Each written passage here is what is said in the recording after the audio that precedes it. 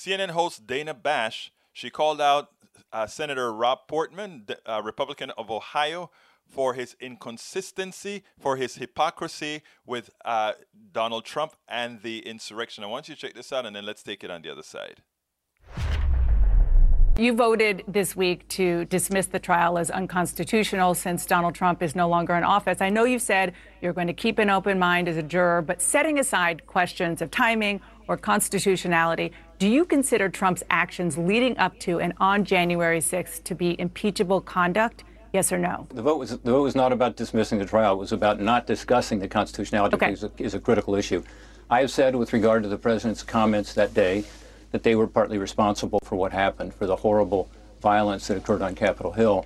I've also said, that what he did was wrong and inexcusable. I've used the word inexcusable because I think that's how I feel. So, I mean, we'll see. I'm a juror. I'm going to keep an open mind as we go through this. But I do think that this constitutionality issue has to be addressed. I mean, we would be convicting a private citizen, as you know, someone who's out of office. That sets a precedent. And I think all former presidents, those alive and those not, could be affected in a negative way. But if you don't vote yes, aren't you excusing it? You say it's inexcusable. If you don't vote yes, one could argue that you are doing just that. You are excusing the behavior. Well, it can be inexcusable and yet not be subject to a conviction after a president has left office. If you look at the Constitution, and there aren't that many words about impeachment, so it's easy to do, and I encourage your viewers to do so, it's always connected with removal from office. She dinged him. If you don't vote yes, aren't you saying, even though you claim it's inexcusable, if you don't vote for impeachment, you're pretty much saying you're excusing it. That was she made him hang himself. But here's the more important part about it.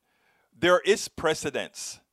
There are 3 times in American history, as I recall, I don't quite remember what they were, where the impeachable person left office and was still impeached, or was still convicted. So or a trial was still held. I don't remember if they were convicted or not, but a trial was still held. So there's precedence that this has occurred already. Republicans simply don't have the spine because they are scared of Donald Trump's base.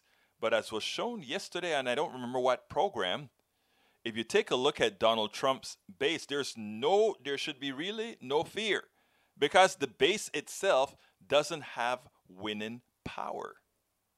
It is amazing, but it's true.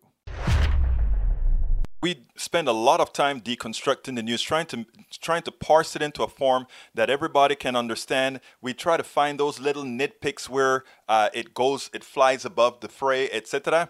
If you really like these videos that we do, I want to ask a big favor. Please go ahead, number 1, subscribe to our channel, and number 2, please join if you can. Thank you so kindly for watching. Keep watching. Please remember to share. We must populate the entire internet with our progressive message, a message that we know is what most Americans say that they want. So help us, please join.